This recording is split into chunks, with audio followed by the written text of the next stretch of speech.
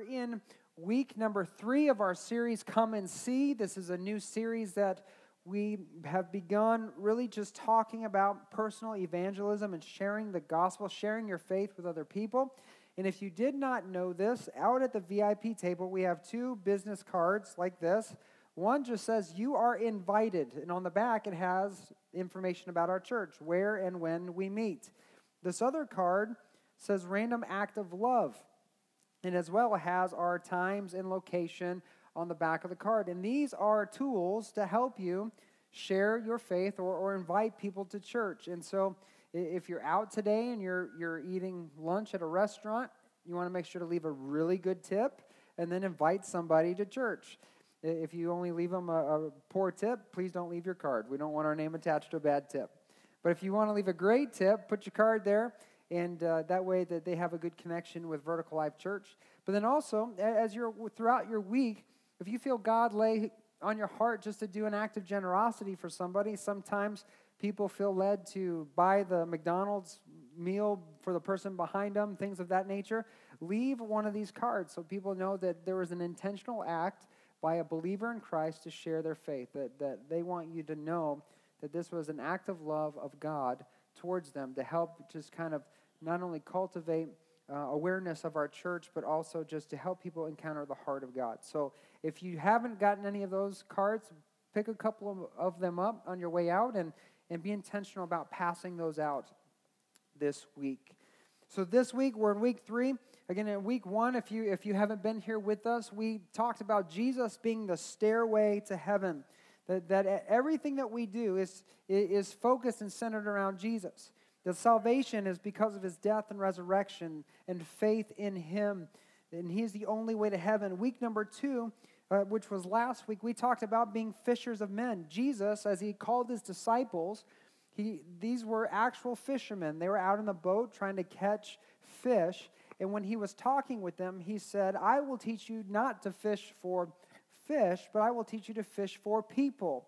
That as a disciple of Christ, that is kind of the description of a follower of Jesus, is to be a fisher of men. We are missional minded. We are missionaries in our sphere of influence. And so we took time to really recognize that every one of us have been called by God to be a missionary. You don't have to move to a foreign field to become a missionary. You are a missionary right here where you are. And Jesus has tasked you, not just us corporately, but you personally, with finishing the work that he started. And the work that he started was that he came to seek and to save that which was lost. You are to seek and to save the lost. You are a missionary, a light into this dark world. And so today we're going to zero in on the encounter part or the engagement part of sharing your faith. A lot of times we kind of have this nebulous idea of what it is to share our faith. So we're going to be a little practical today. But I want to kind of zero in on the engagement part, like what maybe should go through your mind or a process you should go through when you're actually engaging somebody to share your faith. And as I've said all through this series, as a follower of Jesus Christ, as a believer, even though we recognize we're to be fishers of men and to be missionaries, what we fear most about sharing our faith or telling someone about Jesus is that. Actually telling someone about Jesus. That's the one thing, as we talk about telling someone about Christ, what we fear the most is telling them about Jesus. If you think about people you work with, and you think about, oh man, you just identified that person's not a believer. They need Christ. And then you start to think about telling them, all of a sudden you start to get clammy and your hands start to sweat and you kind of feel nervous, like, oh no, what might they say? What might they do? And they may never talk to me again, or they might report me as being a Christian to my boss. I don't know what the case is, but we start getting freaked out about doing the very thing we know God has called us to do. So what should be an exciting endeavor for every one of us usually leaves us timid, shy, and even silent. And for many of us, we hope that even though we want to tell people about Jesus, we hope that if we just live a good enough life, that maybe that one day someone somehow will just start asking us questions because they see a difference in us, and that has happened. That's happened to me before. When I was working as a young teenager at a movie theater, my boss one day came up to me and said, "Hey man, why are you so happy all the time? Why are you always smiling?" And for a split second, I just got to say, you know what? It's because I have a relationship with Christ, and I got to witness to him a little bit. And so it was an opportunity. So that does happen when people see the difference in you. But like we talked about last week, a religious or a godly life, not just a religious life, but a godly life, an authentic life driven by faith, is the best bait that you can use to catch a human fish, if we're talking about being a fisher of men.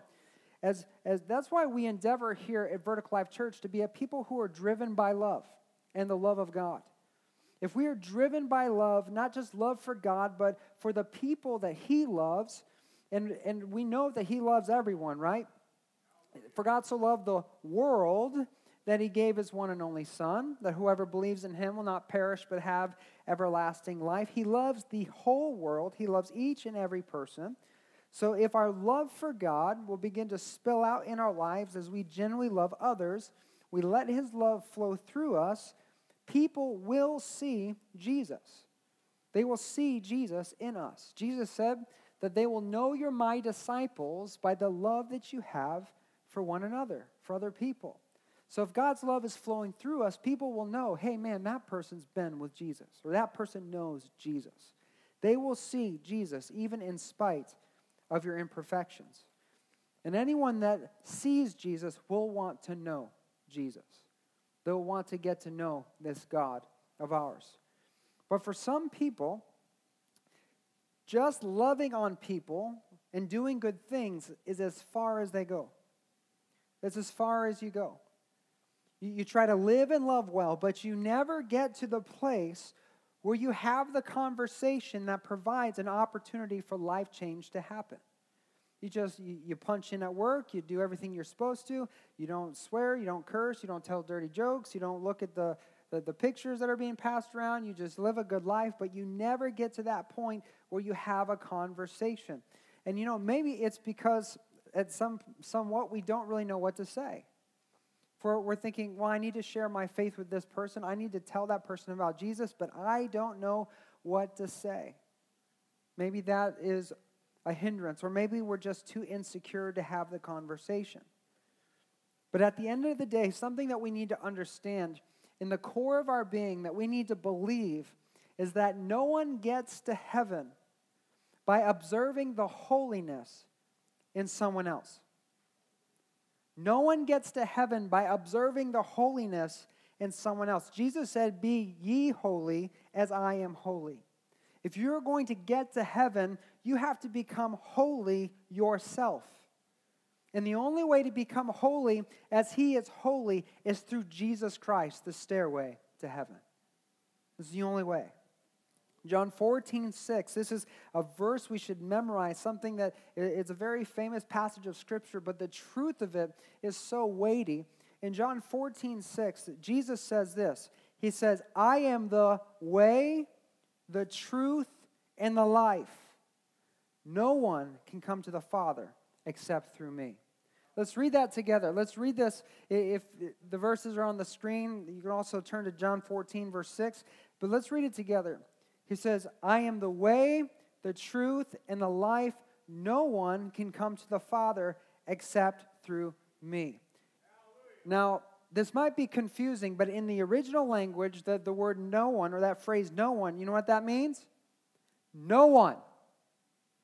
No one can come to the Father except through me. That means there are no exceptions. Unlike popular belief in our culture, all roads do not lead to the same place. You don't get to heaven through Buddha or Krishna or Mohammed. You get to heaven through the one and only Son of God, which is Jesus Christ. There are zero exceptions.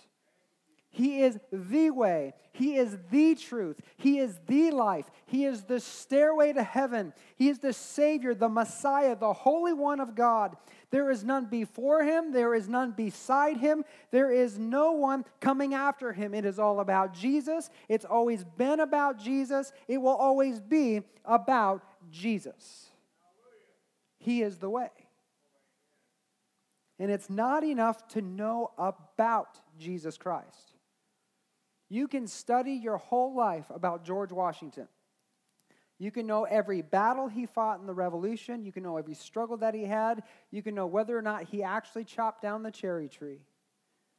You can read every personal letter. You can go to the place where he lived. You can know everything possible you could possibly know about George Washington. But if you do not have a personal relationship with George Washington, you do not know George Washington. You can know a lot about him, but if you do not know him, if you don't have experiences with him, you don't have fellowship with him, you don't have time with him, then you do not know George Washington. And the same is true about Jesus Christ. You can read the Bible like a history book. You can study what the world says about him. You can know about the places that he lived and where he went. But if you do not have a personal relationship with Jesus, you do not have a personal relationship with God. And all relationships are built on one thing. What is it? What are all relationships built on? They're built on trust. They're built on trust. So if you want to have a relationship with Jesus, then you have to trust he is who he said he is. He's the Son of God. You have to trust in his death and his resurrection to be the atoning sacrifice for your sins. You have to trust that his word is true. You have to trust and believe his message and allow that belief to change the course of your life. You see, if you say you believe something, but it has no effect on your life, do you actually believe it? If you say you believe something, but it makes no difference in your life, do you actually believe it? And I would say no. If you believe something, it's going to change the way you live. And it can only change the way you live because it changes the way you think. Romans 12, verses 1 and 2, Paul to the church of Rome, he says, "And so, dear brothers and sisters, I plead with you to give your bodies to God because of all he's done for you. Let them be a living and holy sacrifice, the kind he will find acceptable. This is truly the way to worship him. Don't copy the behavior and customs of this world, but let God transform you into a new person by changing the way you what? Think. Then you will learn to know God's will for you, which is good and pleasing and perfect." So Paul is urging this church in this Roman letter in Romans chapter 12 to live in such a way that brings glory to God, even from the way we treat and live within our bodies. That everything about us would be an act of worship to God. And then he says the way to do that in verse 2 is to be transformed by the way you think. And the reason why the way you think affects your actions or your life is because if you change the mind, actions will follow. If you change the mind, your actions will follow. You can only fake change for so long until old habits resurface and you go back to the very way you were before. I have a little confession to make. I'm 36 years old. I'll be 37 next March. And for about 35 and a half years of my life, I've been a habitual nail biter. I don't know if there are any other nail biters in here. I know it's kind of gross. But it just been something. I play guitar, so I never wanted to have long fingernails. And even as a kid, I bit my nails, and just been something that I did. My wife tried to help me quit, and I even attempted a few times, but never failed to always go back to old habits, whether it be anxiety or nervousness or whatever. But I just would find myself biting my nails out of nowhere. And so as I'm just going about my life, continuing the same old, my youngest son, Asher, has also picked up my bad habit. But his nail biting is actually affecting his body. He's biting his nails so much to the point that his nail beds aren't growing to the end of his fingers the way they should, because he's continually biting his nails. And so I'm thinking, well, how can I tell him not to bite his nails when I'm biting mine? You just can't do that. And then I'm also thinking, if it's if it's bad for his body, it must be bad for mine. And if my habits have caused a curse maybe to fall down on him, and he's reaping the effects of what I've done and chosen to do in my life, then maybe the only way to help him stop is for me to break that in my life. And so I began to change the way I thought about this little habit. And I made a decision. We're going to break this curse. We're going to break this habit over our lives. And so I made the decision to stop biting my nails, and I think I can now say publicly, I am now in recovery for at least 2.5 to 3 months. So pray for me. But it's true. You know, before I changed my mind and my thinking about it, I couldn't beat it. But now it's like the moment I feel my fingers feel funny, I go right to the nail clippers rather than put my hands in my mouth. And so the change of mind has changed the behavior and has resulted in a different way of life. If we want to be changed, truly changed, if we want to live differently than the world lives, the world who's enslaved by the enemy, who's controlled by the evil one, Scripture says Satan has blinded the minds of those who don't believe. They're enslaved to the enemy. If we want to live differently and not be conformed to the behaviors and customs of this world, it first begins by trusting Jesus as your Lord and Savior. That is the first step to breaking free from the world, is trusting Jesus and then trusting what he says is true and what he is teaching us in his word is true. It begins with trust and trusting Jesus. This is the same for every person in the world. If we want to truly change transformed lives or live transformed lives, be changed by our faith, then we must begin with that simple trust in who Jesus is. And that turning from living according to the world to living according to God's design or to holiness or his will for your life is a religious word we call repentance. And repentance simply just means a change, changing from one way of doing things to go another, or choosing to stop and turning and going another direction. And repentance is part of the salvation process. If there's no change, then we cannot say that there was ever really true belief. If there's no repentance, there's no change in how we live, then we can't say that there was ever truly any trust. Look what Paul says in 2 Corinthians chapter 7, verse 10. Paul says, "For the kind of sorrow God wants us to experience leads away from sin and results in salvation." There's no regret for that kind of sorrow. But worldly sorrow, which lacks repentance, results in what? Spiritual death. Worldly sorrow, feeling bad about the things you've done, feeling guilty, feeling condemned, feeling bad about the things that you're doing in your life that don't honor God, that the Bible calls sin, just feeling bad about it without a change does nothing but continue down the path of spiritual death. You see, when the truth is presented, there are really only one of two responses you can have. There's humility or there's pride. In humility, we implement and we embrace the truth, and with pride, we harden our hearts and we reject it and continue on in the same way. And Paul tells us that godly sorrow that leads to salvation is the kind that contains repentance. It brings a change. But worldly sorrow lacks repentance and leads to judgment, spiritual death. You see, feeling bad is not the same as repentance. We feel bad about things all the time. I felt bad about biting my nails off and on throughout my life, but I never changed.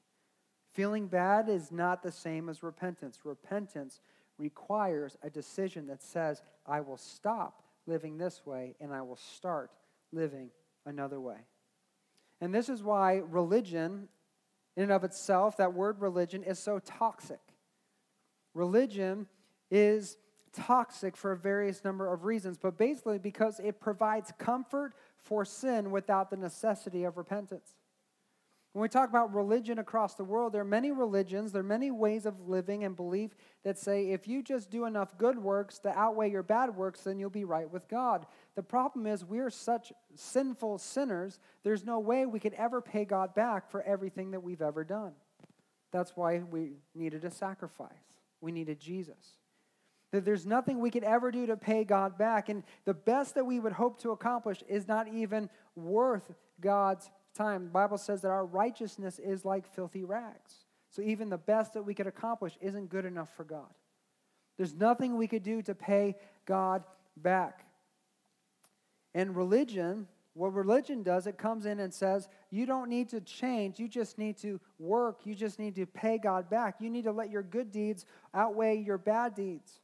If you just make sure you attend every church service every Sunday and make sure you give your 10% and plus some, and you're faithful to all the things that the Christians do, and you're involved in all these different programs, then God will be pleased with you and you'll be okay. The problem is that's not what the Bible teaches us.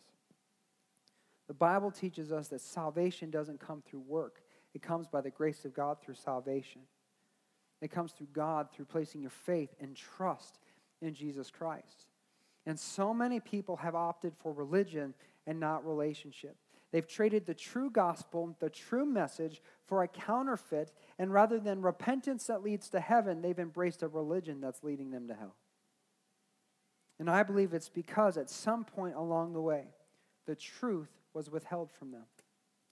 The truth that pointed them to Jesus. Rather than speaking the truth in love, they were led to believe a lie for fear of offense, and what resulted was a false perception of God and His righteousness, which gave them a false perception of the gospel message.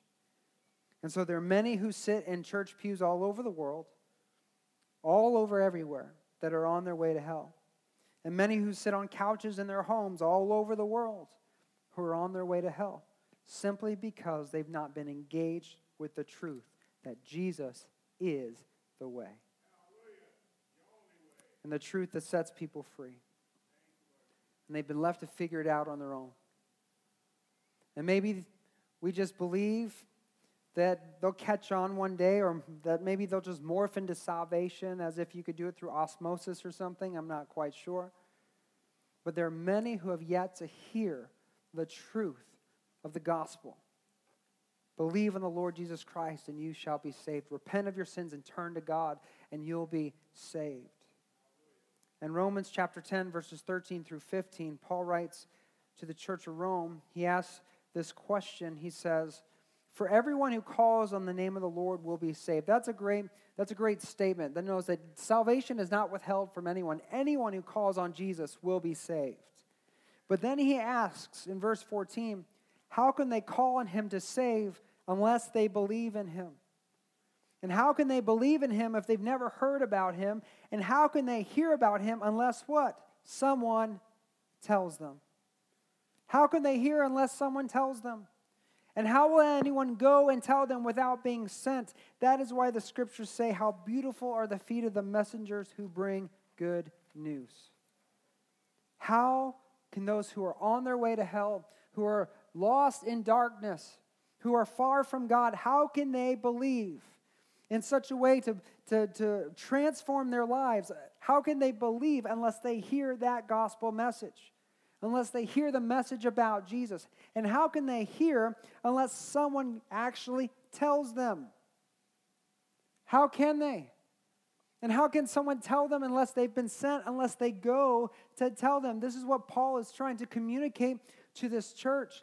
You see, the point of this message today in this series is that there has to come to a point, a pivotal point, where someone makes a choice to tell someone about the gospel, and that person is provided a pivotal choice that comes with, do I believe or do I not?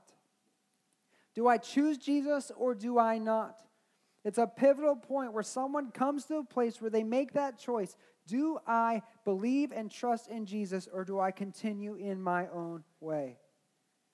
And that choice comes when those who already believe no longer hem and haw or beat around the bush, but they get to the point where they say, Jesus is the only way, and all who call on the name of the Lord will be saved.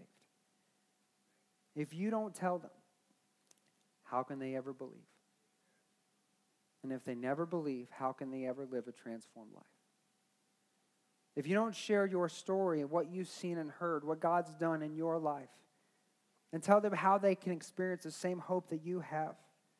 How can they ever be given the opportunity to choose Jesus or not? That's what Paul is saying. It takes an intentional engagement where you clearly present Jesus as the pathway to salvation for a life to be transformed. And Paul says in Romans 12, how can believer or someone believe unless they're told? And how can someone go and tell unless they be sent? That's a good question. In John chapter 20, verse 21, Jesus says something to his disciples, and we understand that this is his word to every believer who calls on the name of Jesus. He says in verse 21, he says, peace be with you. As the Father has sent me, what? So I am sending you.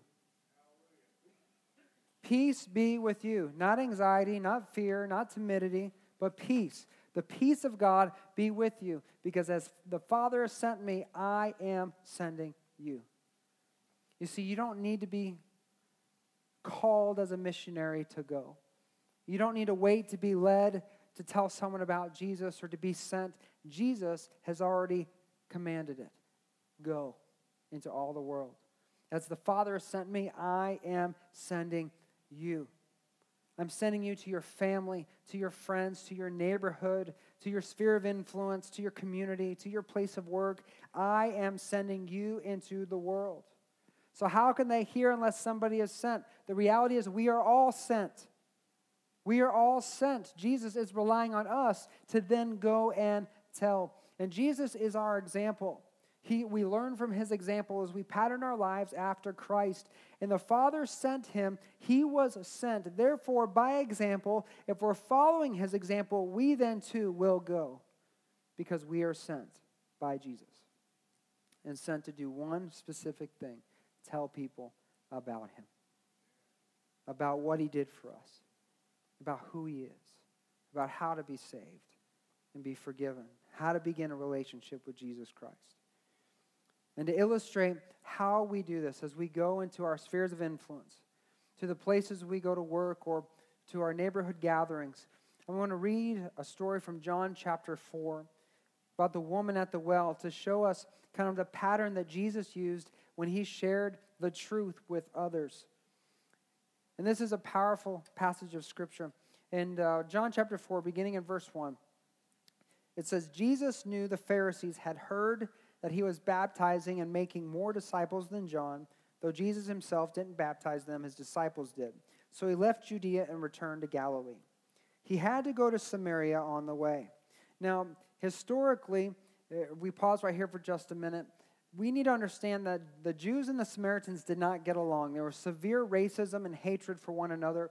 And so Jewish people, even though it would have been a shorter distance to travel through Samaria to get to where they were going through trade caravans and things of that nature, they would literally walk for miles around the land of Samaria to go around to get to the northern part of Israel, because you had to go through Samaria to go from the northern part to the southern part.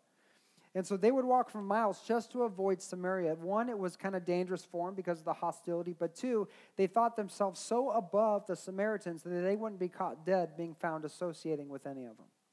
And so this is a significant thing, that Jesus had to go through Samaria. It says he had to go. This means that he was compelled. Something was drawing him to that place. And we'll see that it was for an encounter with a Samaritan woman. Verse 5, it says, eventually he came to the Samaritan village of Sychar, near the field that Jacob gave to his son Joseph.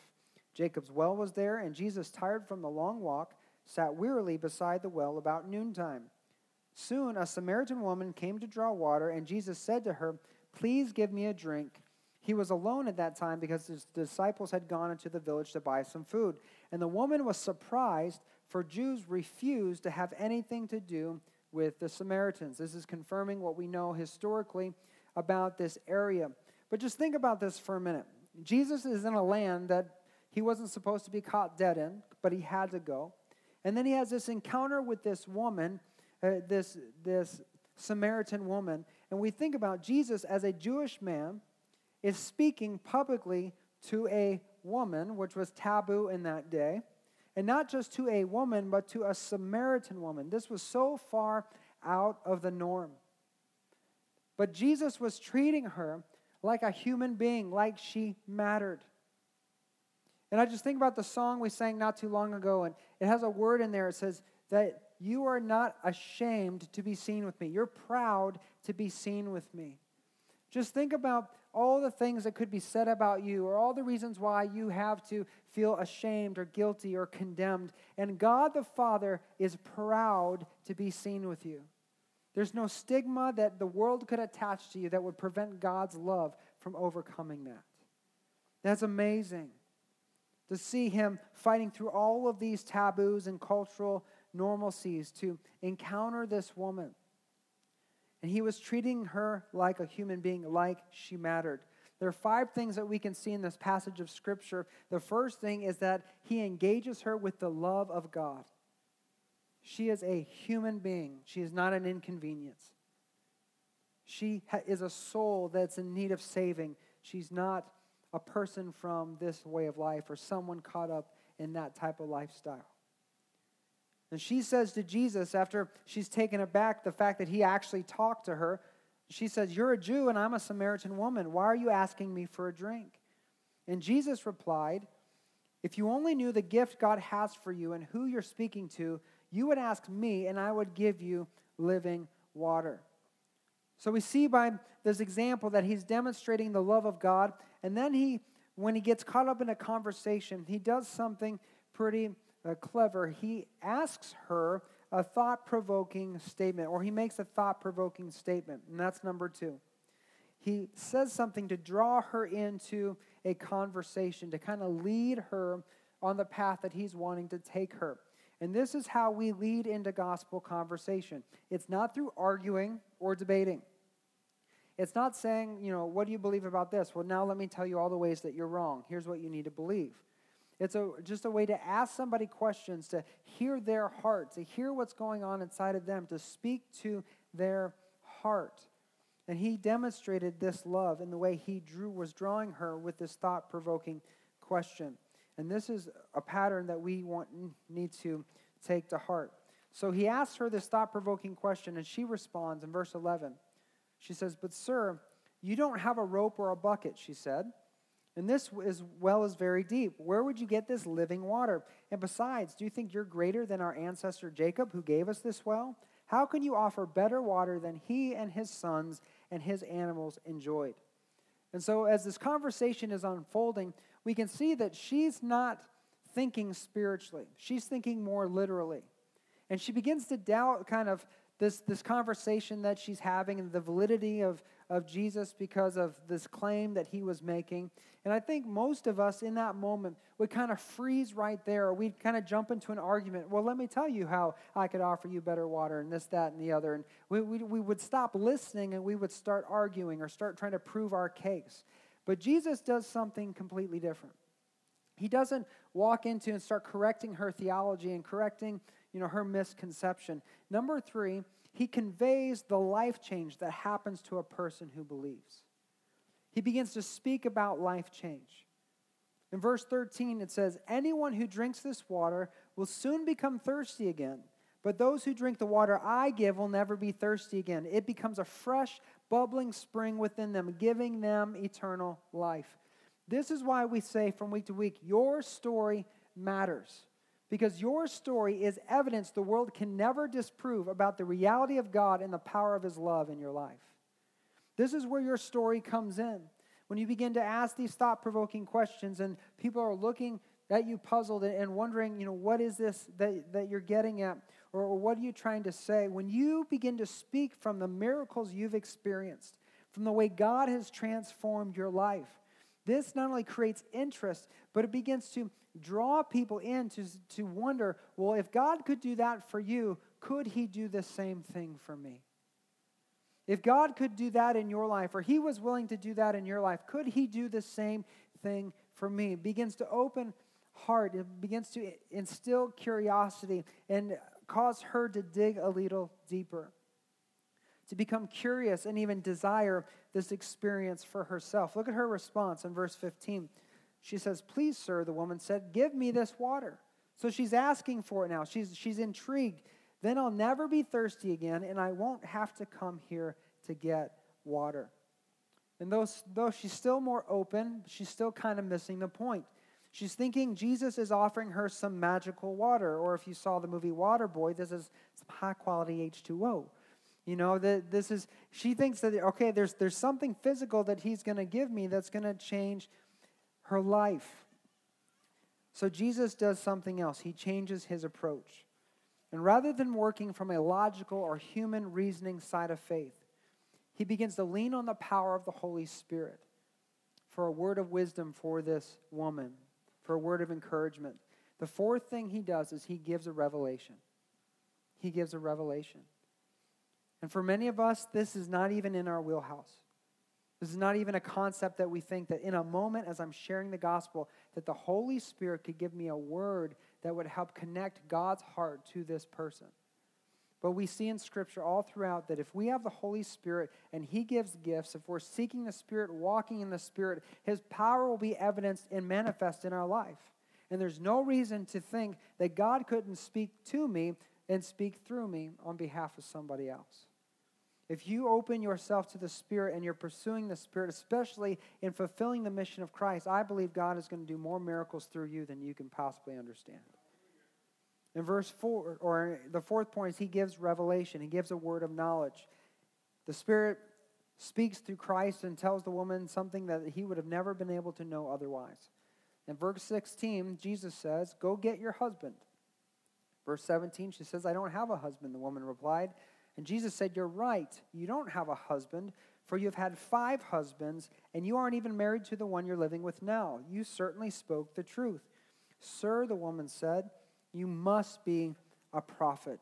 So now she's no longer doubting this guy being crazy. She's now seeing some validity to this man, that there's something going on. Speaking of him as a prophet, recognizes that she understands that God is at work at this, because this is an encounter I can't explain, but I know it's happening before my very eyes. This is beginning to do an incredible work in her heart. And this is why it's so vital to be filled with and cultivating a relationship with the Holy Spirit and learning to hear his voice. For acts of kindness and human wisdom only go so far, but when a person encounters the power of God, it is undeniable. It is undeniable.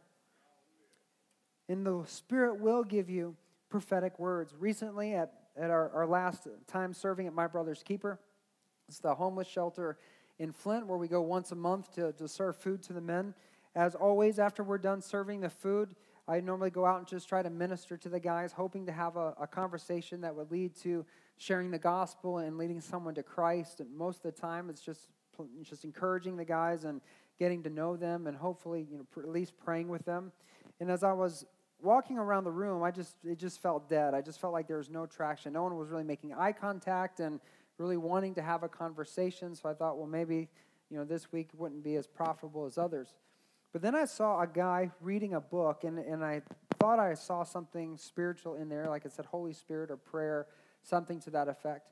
And immediately in my mind, I was brought to Acts chapter 8, where Philip was walking along the road, and he heard the Ethiopian eunuch reading from Isaiah. And when he approached and spoke to the guy, he asked him if he understood what he was reading. And so I'm thinking, okay, this must be from God. So I'm going to walk over and ask the guy, "Do you know what you're reading?" And so I went over there and just say, "Hey, man, how's it going?" He's like, "It's going good." And I said, "So what are you reading?" And he's like, "Oh, just this book on prayer and the Holy Spirit." And I said, "Well, do you know what you're reading?" And he's like, yeah, I do." And I was like, "Okay, well, then are you a believer in Jesus? Do you know him as Lord and Savior?" And he said, "Yeah, I do." And I was like, "Okay." And so at first I thought, well, maybe, he's just away from God, because I was just kind of getting this vibe that he really didn't want anything to do with a spiritual conversation. But I tried to talk to him a little bit. We shot the breeze for a moment. And then, again, I just felt in my spirit, this conversation's coming to an end. So I told him, I was like, "Well, I don't want to leave you without praying for you. So do you mind if I pray for you?" And it's like, "Yeah, go ahead." And so I laid hands on him, and I began to pray. And as I'm praying, I just felt just this urging in my spirit to pray for a couple of things. One was for issues in his family, that there was some strife going on in his family that led to his homelessness, the reason why he was in the homeless shelter. And then 2 was a dream that he had as a child that he never thought he was good enough or qualified to pursue. And so I began to just speak that. The Holy Spirit was bringing it to mind and just declaring that God was going to open a door for him to begin walking into that dream and pursuing the dream that he had, not even knowing what it was. And when I got done praying, the guy's disposition completely changed. And he kind of sat back in his chair and he's like, wow. It's like, man, I know I was hearing from God. And I'm like, really? Why? What was going on? I was thinking maybe God gave him a revelation. I don't know. But he's like, man, you hit on two things that just I've been dealing with. Is like, I had this issue with my sister and all this stuff, and I know I need to forgive her, but I just hadn't wanted to, and it's been causing these problems in our relationship. And then that dream, it's like, man, that dream. Like when I was a kid, I wanted to be a minister, but I never felt like I could do it. And it's like, and just the other day, somebody prophesied over me that I was going to be a minister. So I know that God was speaking through you when you prayed. And I was just like taken back by that. And then our conversation completely changed. The connection that we had was completely different. And it was just encouraging to know that God spoke and he ministered his heart to this guy. And we were able to then have an incredible conversation. And so I just say that to encourage you to be mindful of the Spirit. When God lays that on your heart, when he puts those yearnings and those urgent things on your heart, don't be disobedient and hold back, but press into that. Because God's going to speak through you, and what he speaks through you could be the very thing that breaks down all the walls and opens the door for you to share your faith and lead someone to Jesus Christ. And it's just a powerful, powerful thing. And this woman, as we're looking at her and this revelation that she had, after this revelation, she begins to seek the truth. She begins to change everything that she had planned. All of her plans for the day were thrown out with the bathwater, so to speak. In verse 20, she begins to ask Jesus, recognizing that he's a man of God. The relationship changes, and she says, why is that you Jews insist that Jerusalem is the only place of worship, while we Samaritans claim it be here at Mount Gerizim, where our ancestors worshipped? Verse 21, Jesus replied, believe me, dear woman, the time is coming when it will no longer matter whether you worship the Father on this mountain or in Jerusalem. You Samaritans know very little about the one you worship, but we Jews know all about him, for salvation comes through the Jews. But the time is coming, and is indeed here now, when true worshipers will worship the Father in spirit and in truth. The Father is looking for those who will worship him in that way. For God is spirit, and those who worship him must worship in spirit and truth.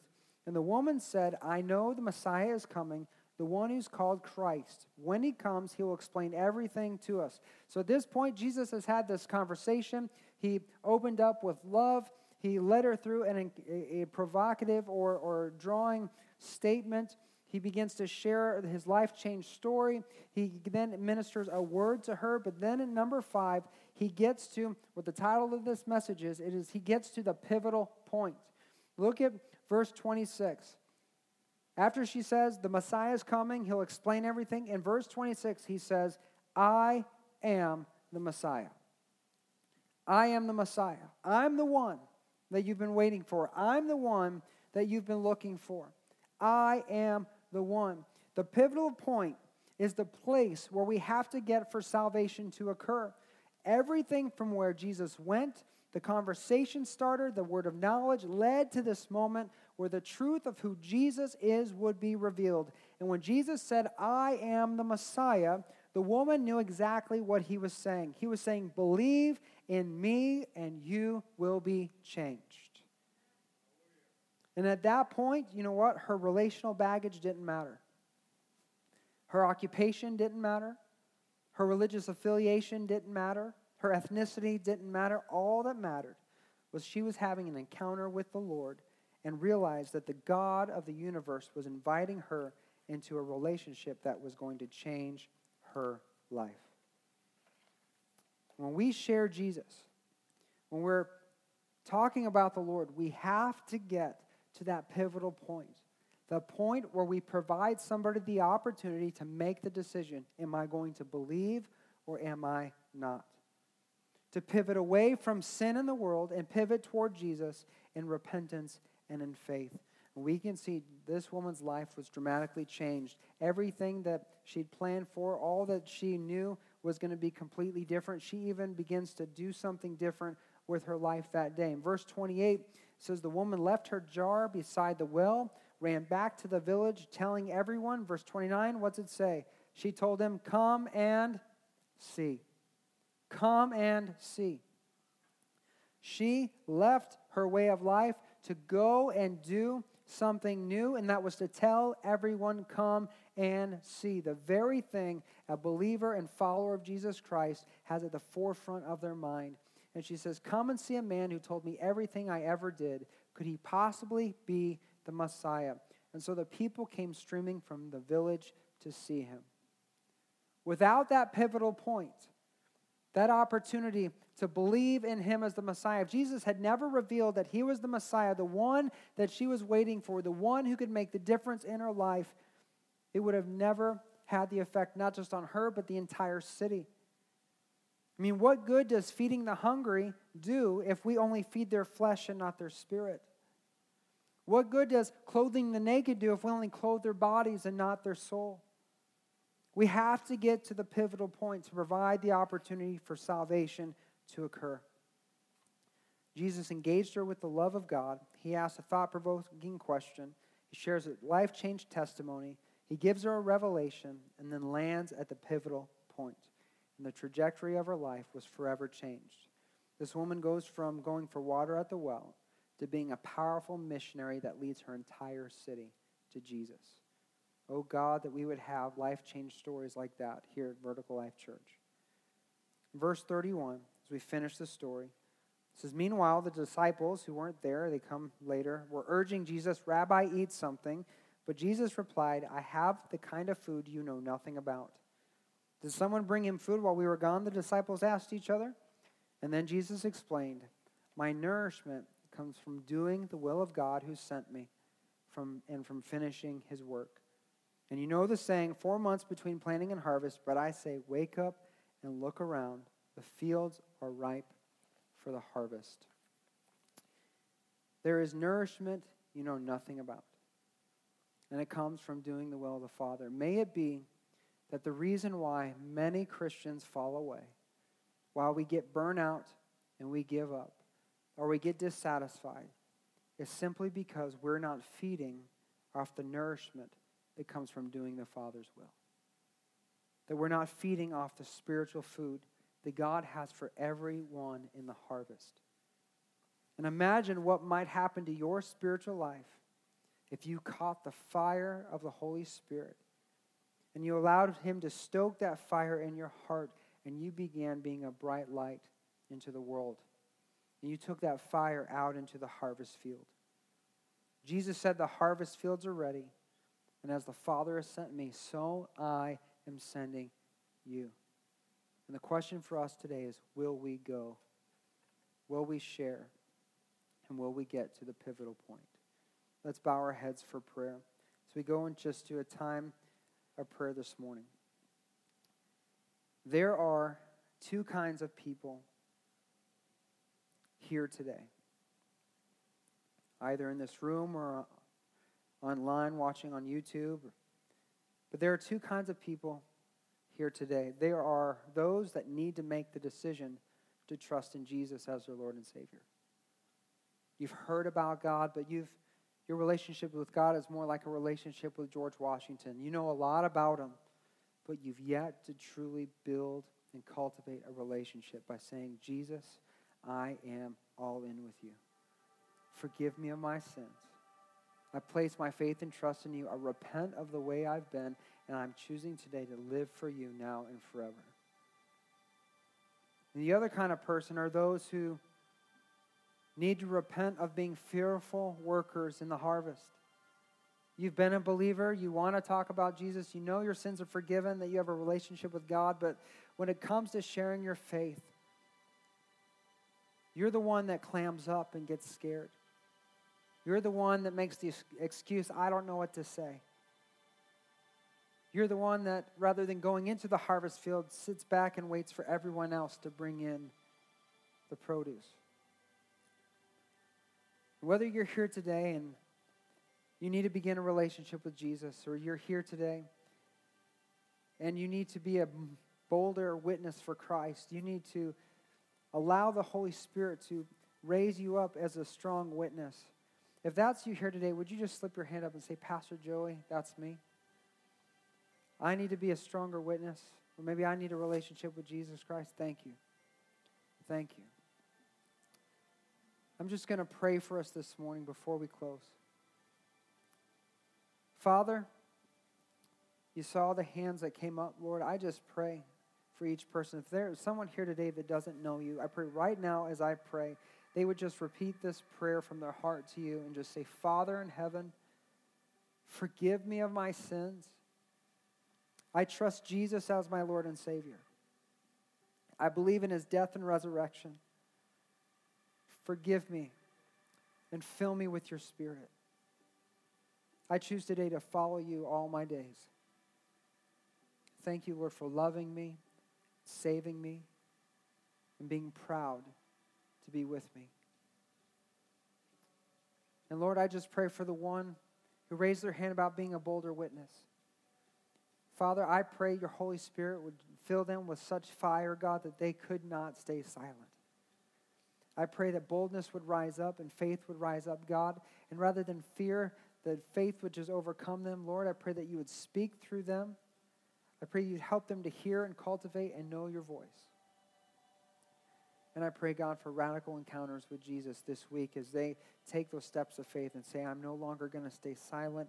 I'm not going to sit back and let fear hold me back. I'm going to press forward. I'm going to look for opportunity. I'm going to pray for opportunity. And I'm going to press into what you've called me to do. And I pray, God, that we would all choose to be a great light. In the name of Jesus.